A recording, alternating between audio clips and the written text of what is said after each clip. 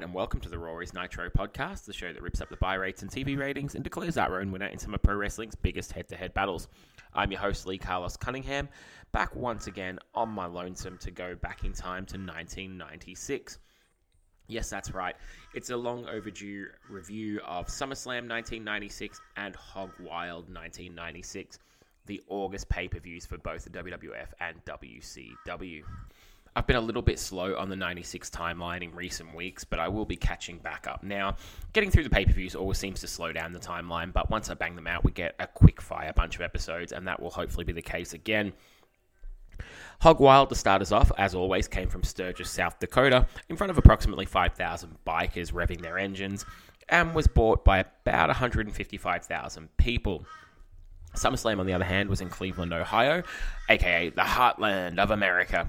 Wait, I think that's the heartland of America. I could be wrong on that. And 17,000 in attendance and 157,000 buys on pay-per-view. So it got the slight edge, but as we know, that probably will not be the case for much longer. The two shows were historically pretty significant, so I've been looking forward to getting into these, and I breezed through watching them. It's just been a matter of the recording that's held me down, so I do apologize to everyone for that once again. There's a whole bunch of shows in the pipeline for the next month or so. So hopefully the delay won't be too much longer this time around, including a new spin-off I'm doing on my own, still wrestling related, but something a little bit different for me once again. Anyway, that will do it with the rambling, since there's nobody here to bounce off of, so we're going to go into the first pay-per-view that I watched, and that was Hog Wild.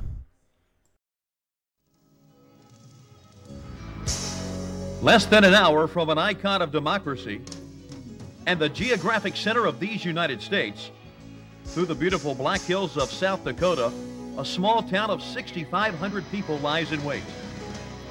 Since 1938, enthusiasts have gathered here for something more than just riding a machine between your legs. It is known simply as Sturgis, the motorcycle rally of the world. 250,000 bikers are jammed into this small town for racing, festivities, and the biggest biker party on the planet. Sheer World Championship Wrestling arrived, proving that this annual event will truly be Hog Wild.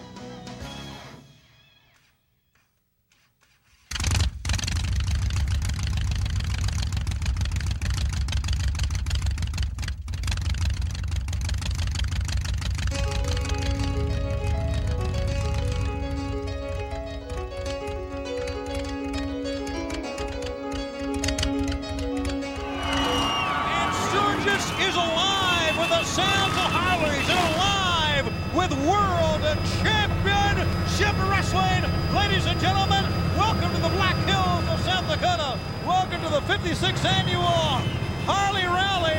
250,000 bikers are here, and World Championship Wrestling is here for WCW Hog Wild. Ladies and gentlemen, so good to have you with us. And along with the American Dream, Dusty Rhodes, and Bobby the Brain Heenan, this is Tony Schiavone. You can hear the roar, gentlemen, of what we have behind us. But there's another roar that will happen tonight. The roar of the collision between Dusty, the New World Order, and World Championship Wrestling. Well, I tell you what, Bobby and Tony, this truly is the American Dream right out here. It is a night for freedom on this pay-per-view. But let me tell you something. What needs to happen is the Giant must counteract the Hulk Hogan syndrome, I call it. The man that has been on every big pay-per-view. The man that has record crowds throughout the world. The man with the experience. And the man that sold the world out. The Giant now must carry the banner tonight at Hog Wild for WCW, Bobby. Well, I'll tell you something. All the years I've been in this great sport, sometimes you get a gut feeling. Sometimes you just know something's going to happen. You just feel it in your bones.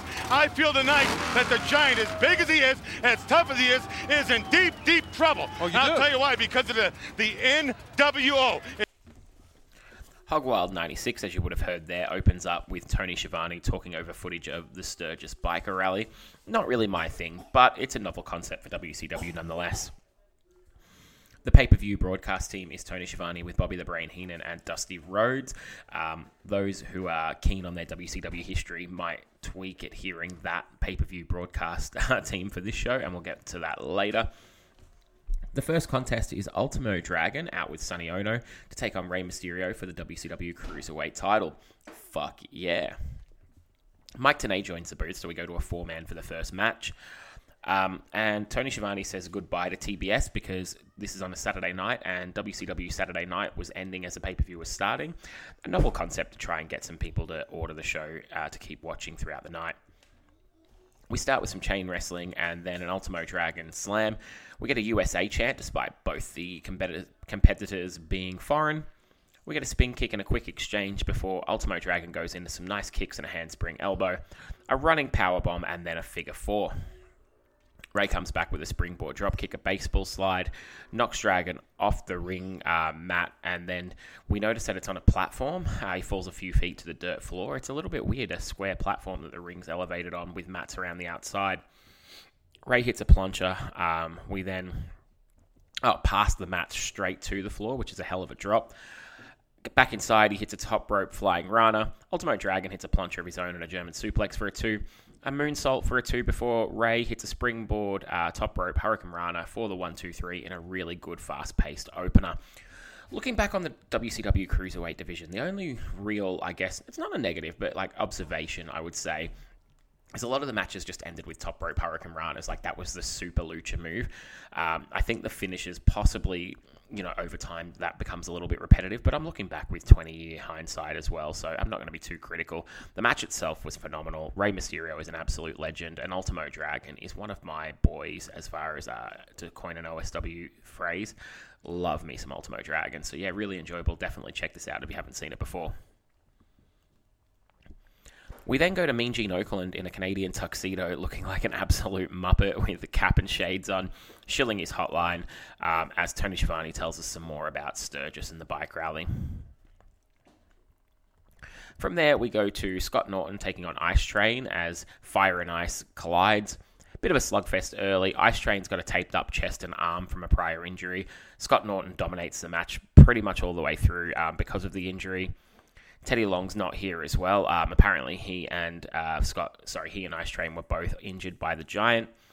Ice Train hits a power slam for a 2 before Scott Norton comes back with an arm breaker and an arm bar and puts the injured Ice Train down with a submission victory. We then go to a Ric Flair pre-recorded promo on the NWO. He wants revenge for the attack on Arn Anderson. Not Flair's best work. It's a little bit of an awkward phase here where the NWO are the bad guys to the good guys and the bad guys of WCW, so that will over time swing and the WCW crew will become the baby faces by default, but we're not there yet. We then go to Bull Nakano with Sonny Ono once again, taking on Medusa in a USA flag attire, coming out on a Harley. And this is going to be a bike versus bike. Whoever wins gets to smash the opponent's bike. So Sonny Ono's Japanese bike, Honda I think it was, up against Medusa's Harley Davidson. Bull's got some nunchucks here early. Doesn't use them, however, and the referee takes them away. She hits 2 really big beels on Medusa, and we get a big USA chant from her. I'm going to try and find the nice way to say this, but what could possibly be a bunch of white racists who are going to boo anyone who isn't light-skinned, and that's not just my guessing. We'll get more into that later. The match itself is pretty good. We get a sling blade, a DDT from Bull, a Rana from Medusa and a spin kick, a clothesline from Bull, and then Medusa hits a nice German suplex for a 2. Bobby Heenan keeps on going with the "she got it" all through the match, and Tony Schiavone is getting well pissed off by this point. Bull with a back suplex, and the referee counts 3, but then says 2. It was a little bit of a strange, botched ending there. We then see Sonny Ono take a shot at Medusa's bike before she comes out and beats the shit out of his bike. So it's really unclear as to whether or not the match was won. I think what they were actually going for was Medusa getting her shoulder up and getting, like the old Bret Hart, like you've been suplexed, but you roll your shoulder and get the 3. But it was a little bit clunky there again. Medusa eventually trashes the Honda to rapturous applause from the Sturgis crowd.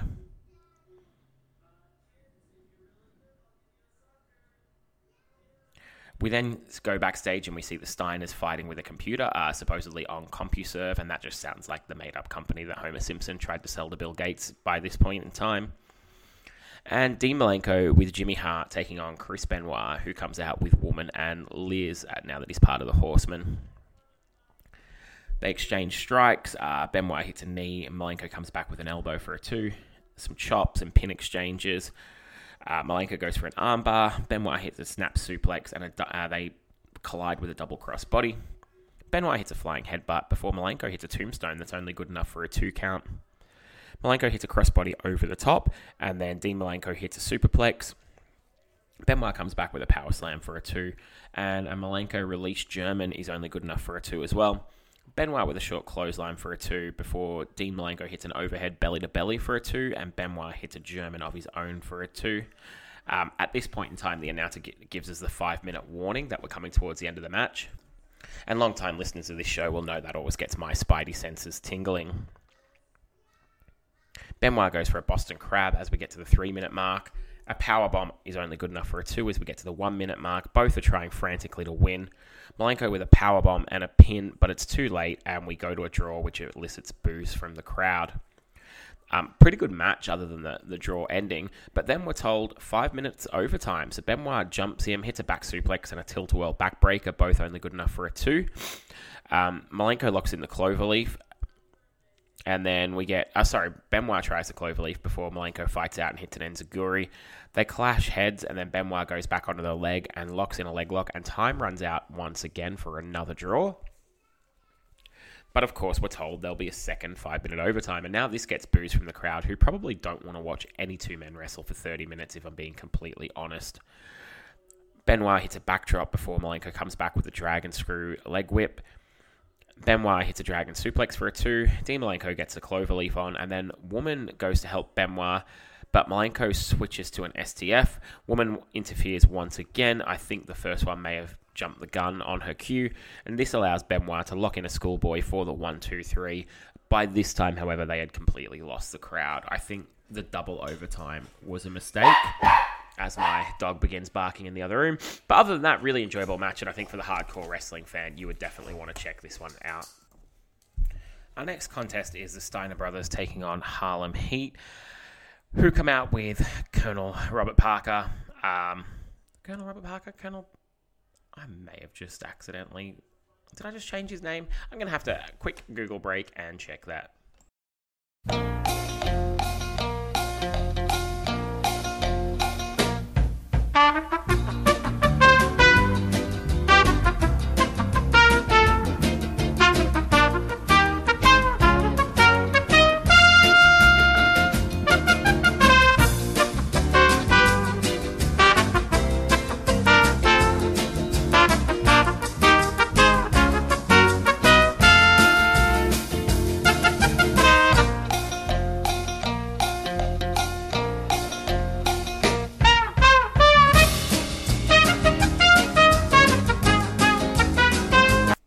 Thanks for that quick interlude, and yes, it was Colonel Robert Parker with Sensual Sherry. The Steiners come out with Scott looking absolutely huge, and this is the point of the night where I noticed the uncomfortable truth about this crowd. It's a crowd full of white bikers challenging Stevie Ray to come into the crowd for a fight. Does not age well that they are basically just hating on Harlem Heat for being black. We get some good suplexes from Scott Steiner and a press slam, a 10-punch and a hip toss, Rick Steiner with a big clothesline, Booker T with a nice side slam, and Scott comes back in with a belly-to-belly. Sherry is screaming on the outside, to which Rick Steiner very pointedly just says, "Shut up, bitch." We get an outside brawl, a Booker T sidekick, and a suplex. A Scott Steiner overhead belly-to-belly for a 2, and then we get the heels powdering. They use the cane to Scott to pick up the 1, 2, 3 in the cheap victory. Would have loved to have seen this match in a normal arena and get an extra 10 minutes, but it was okay for the short time that it had. We see a video recap of the wrestlers coming to the show on their motorbikes. It's got some pretty poor audio, so it's not the best. Medusa tells us that all walks of life are here, except for anybody who isn't white, of course. We then go to our next contest, which is Ric Flair, who comes out with the girls, defending his United States title against Eddie Guerrero.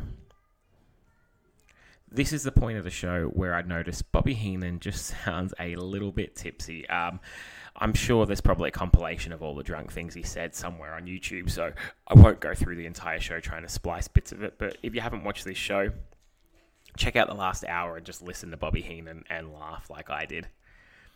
They exchange slaps, and we get a bit of a clunky wrestling exchange afterwards. Guerrero with a nice drop kick and a backdrop before Flair hits a low blow.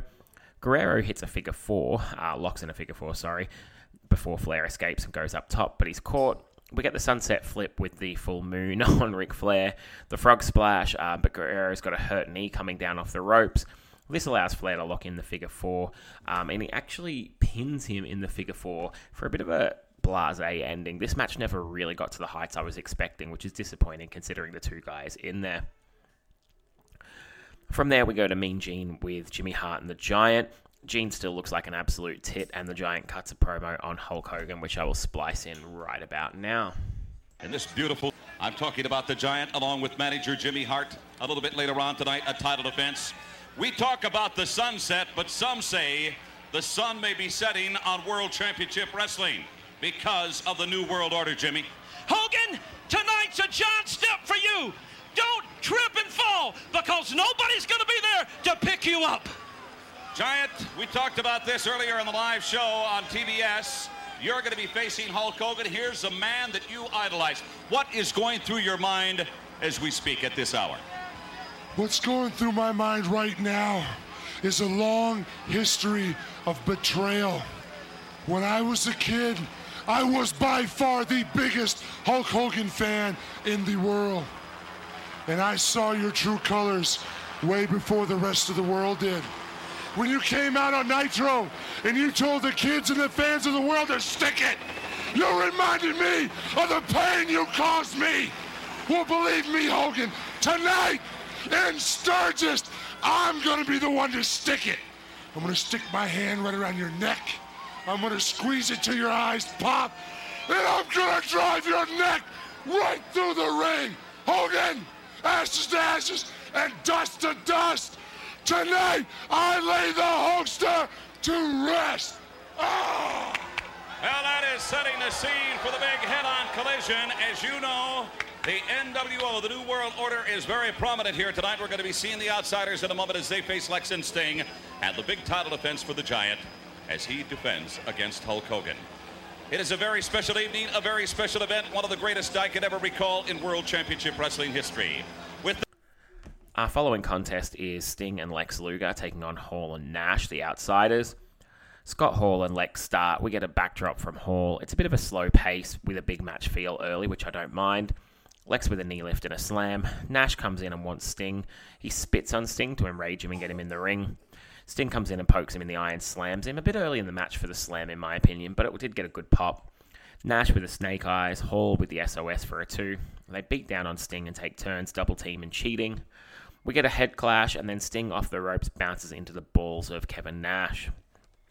Bobby Heenan oddly cheers for the NWO before being reminded that he's on the other team, which again leads me to think that he's just a bit drunk. We get a big boot from Nash and a hot tag. Lex comes in and cleans house. We get a power slam. Sting locks in the Scorpion on Nash on the floor. Lex goes for the torture rack, but he pretends to get hit. Then we get a chop block on Lex and a quick count for... Sorry, the referee pretends to get hit. That was a big plot point. Don't let me skim over that, not being able to read my writing. Referee Nick Patrick pretends to be hit by something and cannot check... bumps into Lex, stopping him getting the rack up. We then get a chop block on Lex, and Nick Patrick counts a fast count for the 1, 2, 3. Dusty calls him out for it, but the others don't notice, and there's no replay, which is really weird.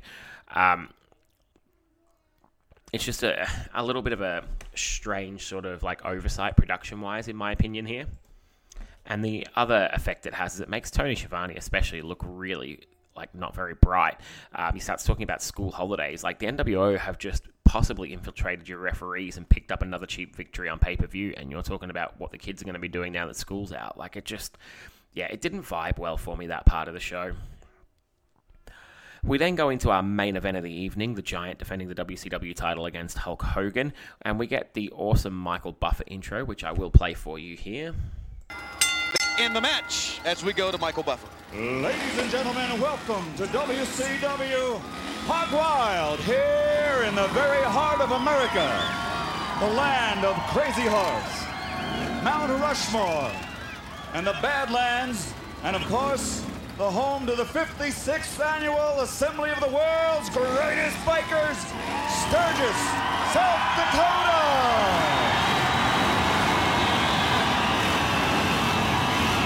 Tonight, we will see no event that has ever been performed in the history of the WCW like the one you're about to see. An outside organization, the New World Order, will attempt to steal the title of the World Heavyweight Champion. In this, the battle for the WCW Heavyweight Championship of the world. Ladies and gentlemen, are you ready? Bikers of the world, are you ready? For the thousands in attendance here at ringside and the millions watching around the world on television, this is the moment you've all been waiting for. Let's get ready to rumble!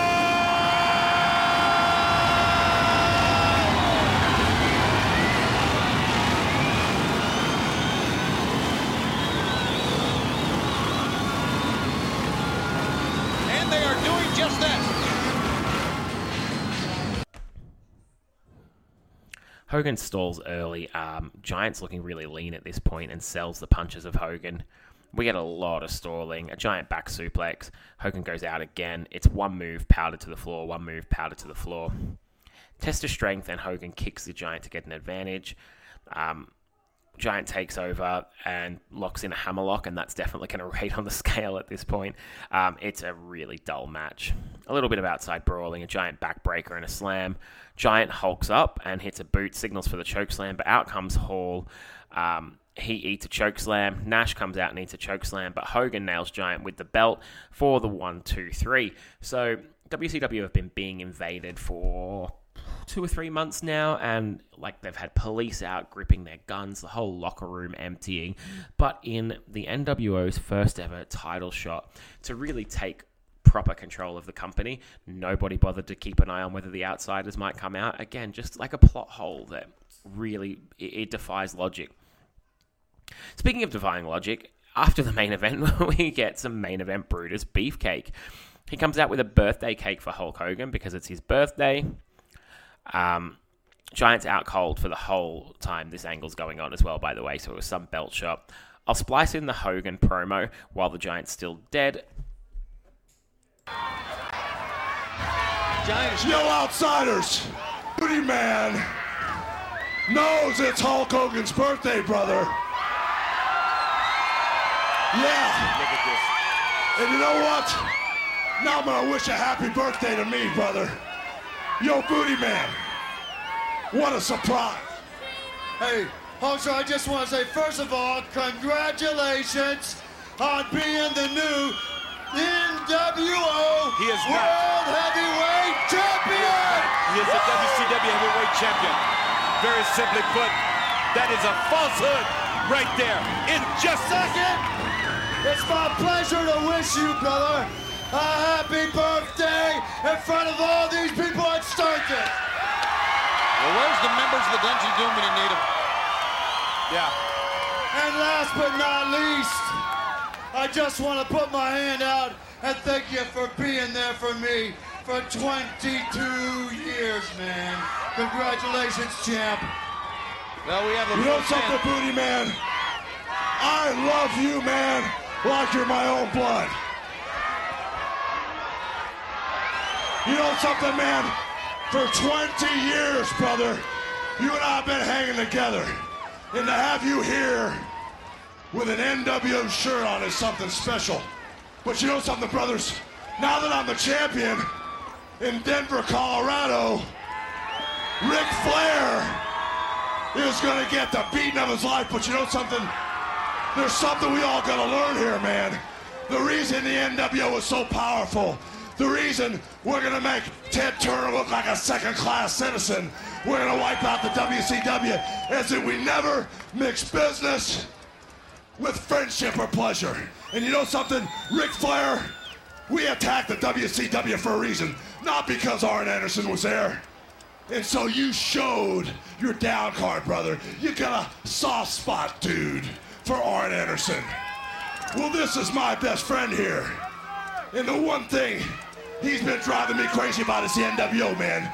And now that we've got the mission accomplished, we want to tell you one thing, brother. They do not have... We never, ever mix business with friendship, but this is a special occasion, man. And we got a surprise for you. You know what, brother? We got a surprise. Hold on. What in the world is going on? Get him, boys. Let's get him. Can you believe this? Unbelievable. And as you heard, they all turn on Beefcake and don't allow him entry into the NWO. Good call, I wouldn't have either. And the famous spray painting of the belt. No WCW wrestler came out during this whole thing. So the NWO, the invading party, were not only able to win the World Heavyweight title with two guys interfering, but they were able to then have a birthday party in the ring over the unconscious former champion, and not one person came out. So overall, I think this show, compared to Bash at the Beach, is a bit of a miss. Some really good wrestling on the undercard, and then the main event angles made no sense, which is probably what most people would describe as WCW, but I guess I thought in 96 we're probably going to see more coherent storytelling before the wheels come off. That being said, the show overall was enjoyable. I would recommend watching it if you haven't seen it, and the stuff that I'm talking about, whilst it's gaping holes, it doesn't completely detract from the storyline that's going on in the NWO are still running wild. That will do it for Hog Wild, and now we're going to go into halftime. Peace God, now the shit is explained. I'm taking niggas on a trip straight through memory lane. It's like that, y'all. It's like that, y'all. It's like that, y'all. Let me take a trip down memory lane. Coming out of Queens Street. Let me take a trip down memory lane. Coming out of Queens Street. Let me take a trip down memory lane. Coming out of Queens Street. Let me take a trip down memory lane. For this episode's halftime, we're going to go back to 2-minute movie reviews and talk about the all-time classic and one of my favorite ever films, Scarface. Scarface, made in the late 70s. If you haven't seen it, it still holds up to this day. Al Pacino as Tony Montana, possibly the greatest gangster film ever made, certainly top 5, if not the number 1. But just a film I can go back and watch at a minute's notice, as I did last week. Over here in Queensland, Australia, we've been in and out of lockdowns and things like that again recently, and had some bad weather, so a lot of my football training or games have been cancelled on short notice. So I ended up sat in the house with a beer in my hand and everyone in bed wondering what to do. So last week I thought, old favourite, let's throw on Scarface. Watched it, and it holds up impeccably. Such a great film. Good pace. It's a long film, but doesn't ever drag. And at times has you rooting for the bad guy, even though he is a despicable villain. Just certainly in my lifetime, the first time I can remember the term the anti-villain coming into play, where he's definitely the bad guy. He refers to himself as the bad guy, but there are times during the film where you want him to succeed. So very much the inspiration of the Razor Ramon character, which is the wrestling tie-in, I guess, here. But if you one of the few people on the earth that hasn't seen Scarface, go and watch it. Like, you owe it to yourself to watch this film. It is brilliant. That'll do it for this week's halftime show. Anyone has any ideas on what we can throw in these little interludes just to bridge the gap between the two shows, be my guest. I'm running out of wrestling memorabilia off the top of my head to talk about, and I'm not really, other than my figures, buying much anymore. So happy to chat about something different. Or if anyone has ideas and they want to send in a halftime interlude, 2-minute clip is certainly easier than appearing on an hour or 2-hour podcast. Be my guest. Hit me up at Rory's Nitro on Twitter. The monsters. They wear many masks in our world. Some are deranged, psychotic beings, unaware of the insanity that festers within. Others are brutal, ruthless assailants, executioners of a sinister plan. The Monster Slayers. They too are varied and unique. Shawn Michaels, the WWF champion, yields 200 pounds, known as Vader. But he counters with guile, superb athleticism, and the courage of a gallant champion. And then there's The Undertaker, the mysterious light in a world of darkness.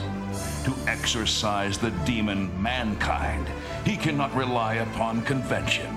In this cold, unforgiving battleground, he must embrace the horror to defeat it. For the monsters to be abolished, David must slay Goliath. The Reaper must claim another damned soul. But good doesn't always triumph over evil. Sometimes victory eludes heroics. Sometimes the horror lives on.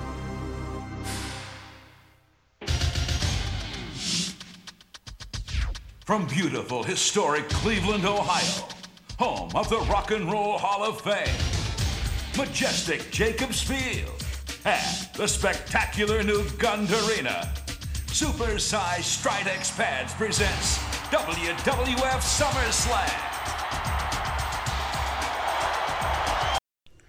And we're back to look at SummerSlam 1996. We have a really good Monsters of the WWF opening that you would have heard spliced in there, and the commentary team of JR, Vince McMahon, and Mr. Perfect is certainly an interesting one. Jerry the King Lawler, of course, is going to wrestle on this show. We start out with Savio Vega versus Owen Hart. Owen out with his cast and a slammy, and this is a match I don't really remember.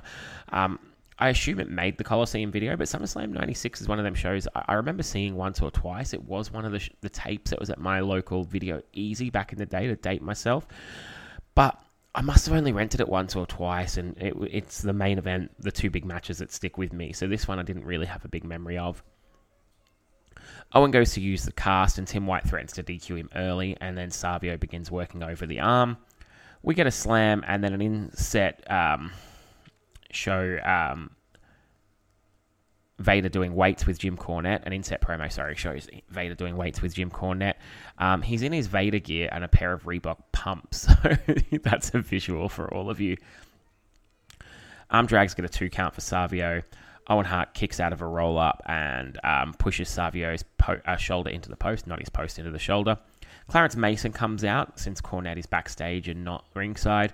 Savio hits a crossbody for a 2 before Owen hits a spin kick, and they exchange some pins. Savio hits an inverted atomic and a side slam for a 2.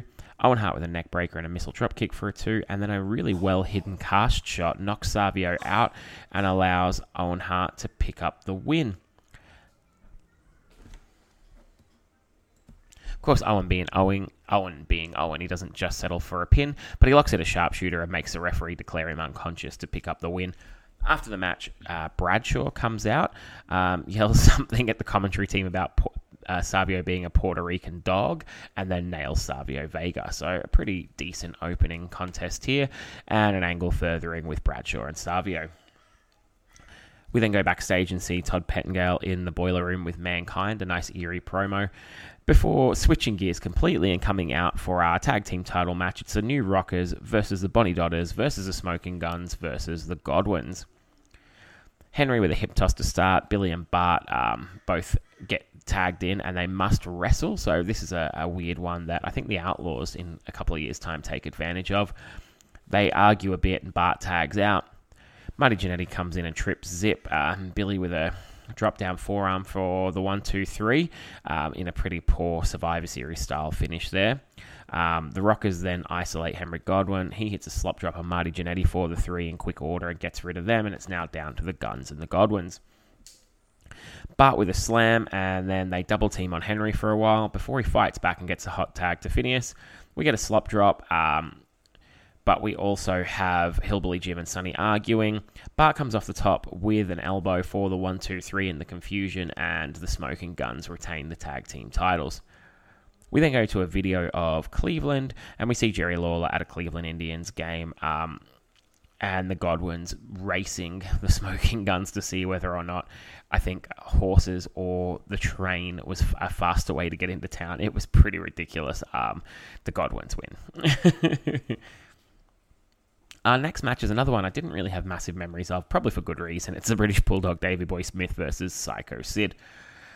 I say that tongue-in-cheek because I love both of these guys, but they're not two that I would put together, you know. Like, I love beer and ice cream, but I wouldn't pour them into the same glass. Doc Hendricks with Sid before the match, and he cuts a really great, crazy Sid promo, which I will slice in here. Standing by, I believe, Sid, Doc. All right, thank you, Vince.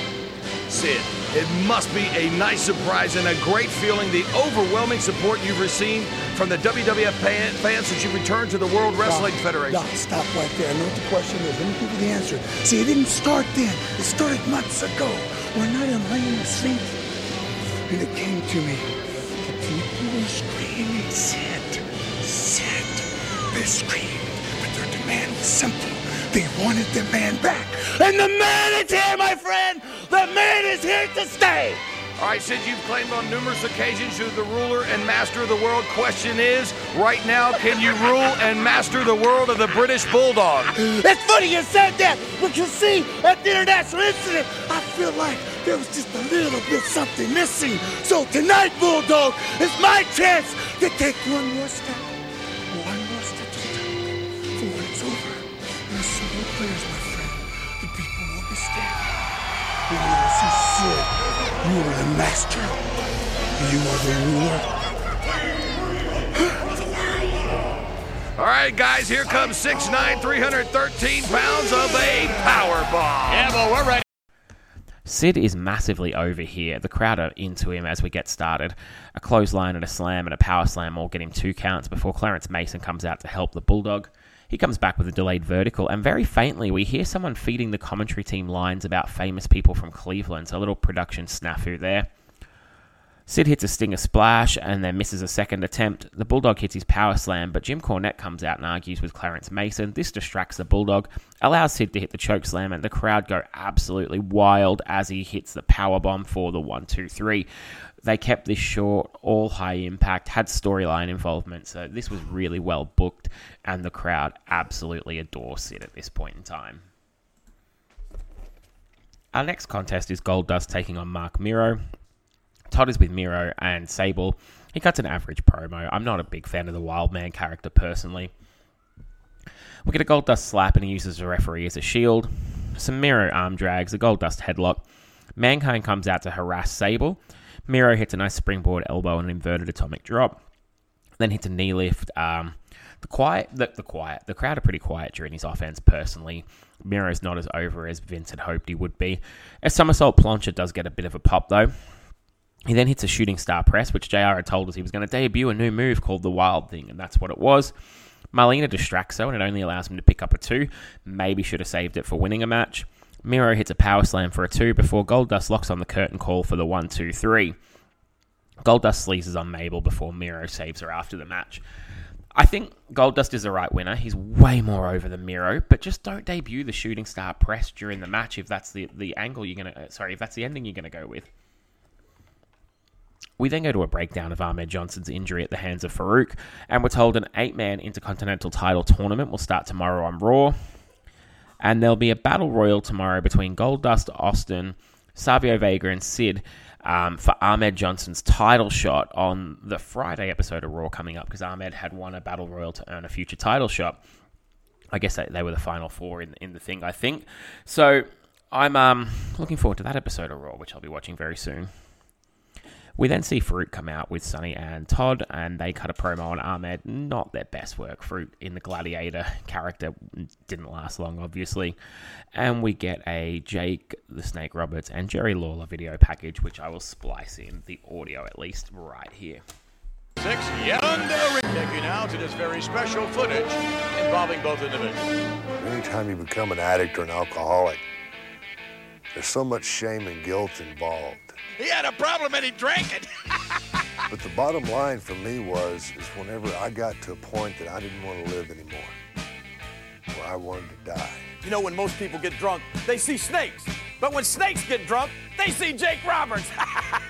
My hope is that I'll be able to help some of the younger athletes where they don't have to make the same mistakes that Jake Roberts made. People like you are supposed to turn the other cheek, right? Yeah. Let's see if you turn the other. Hey!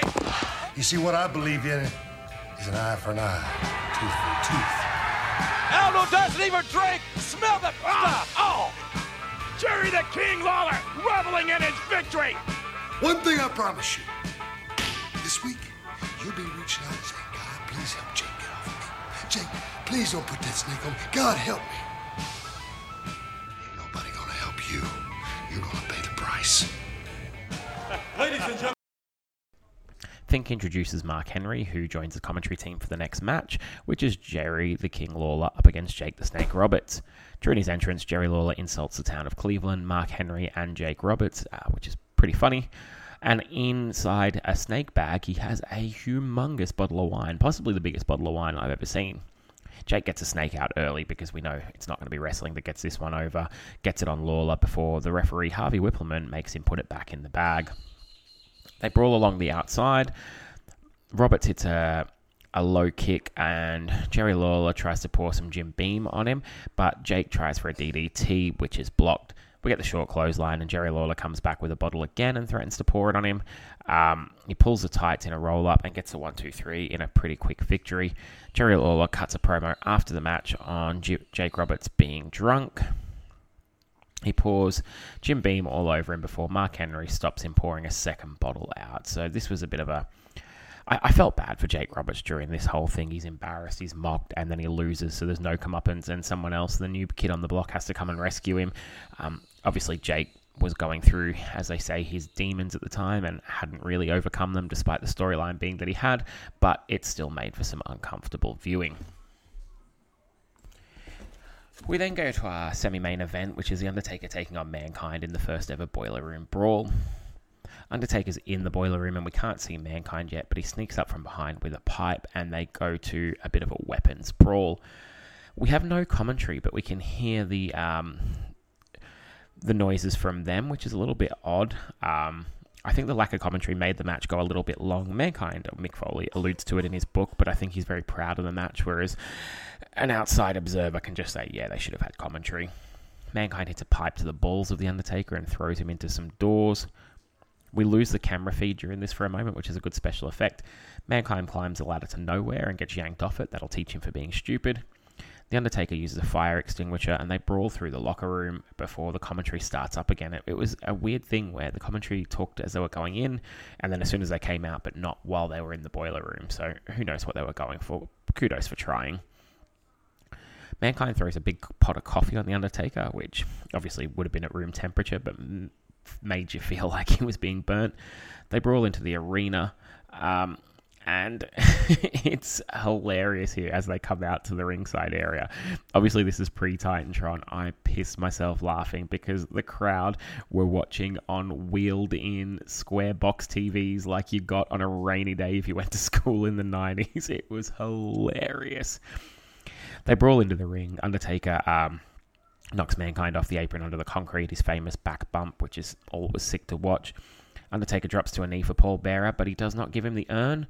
Mankind comes back in and locks in the mandible claw. This is such a shocking turn.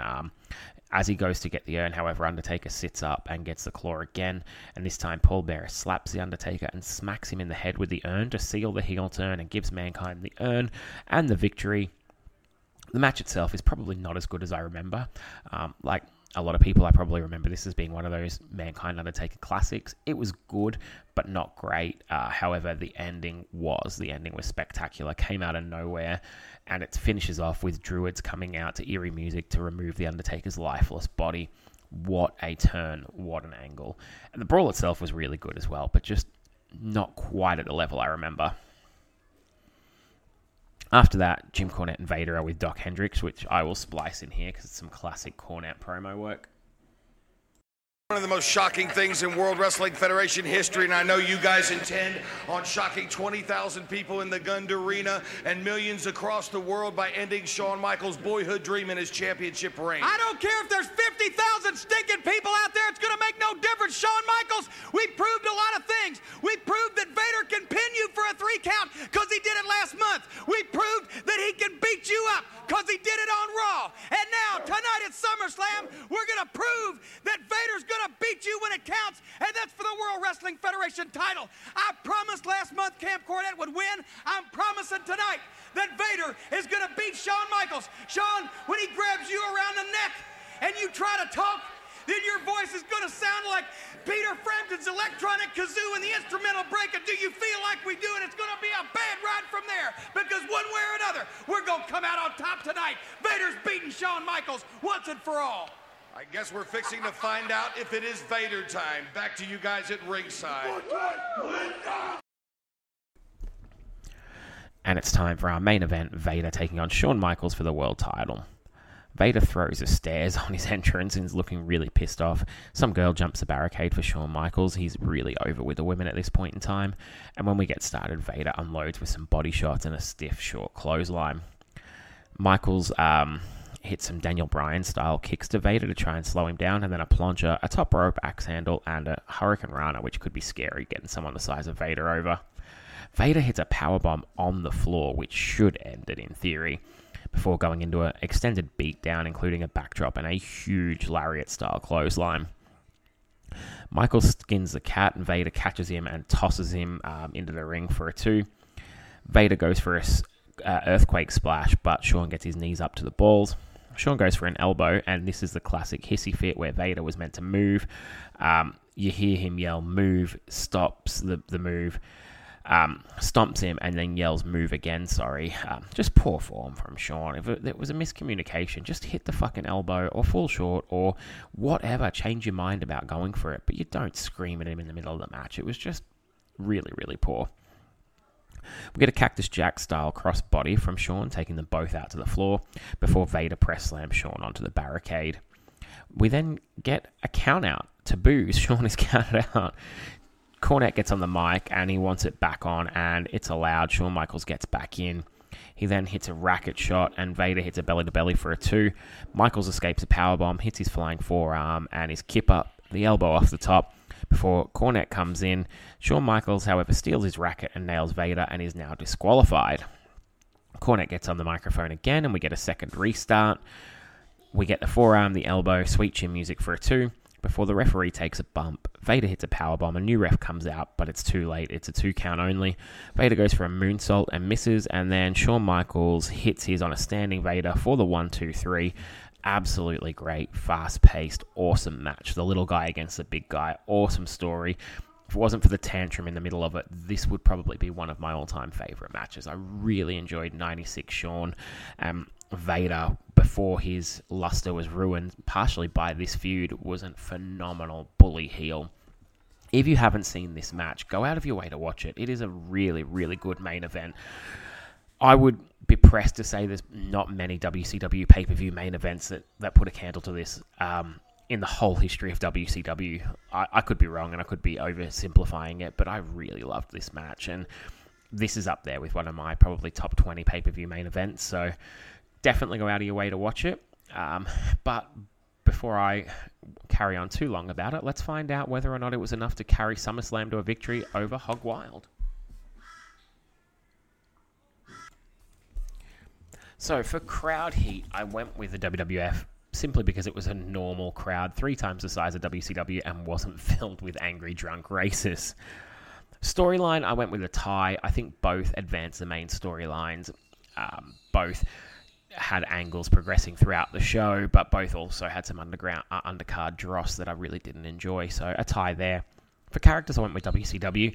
The invasion of Hall and Nash on top of their already decent roster with Hogan, Macho, Sting, Lex, and the Cruiserweight division probably gives them the edge, and we saw, the tag match, especially on SummerSlam, was really some lower card guys at the time.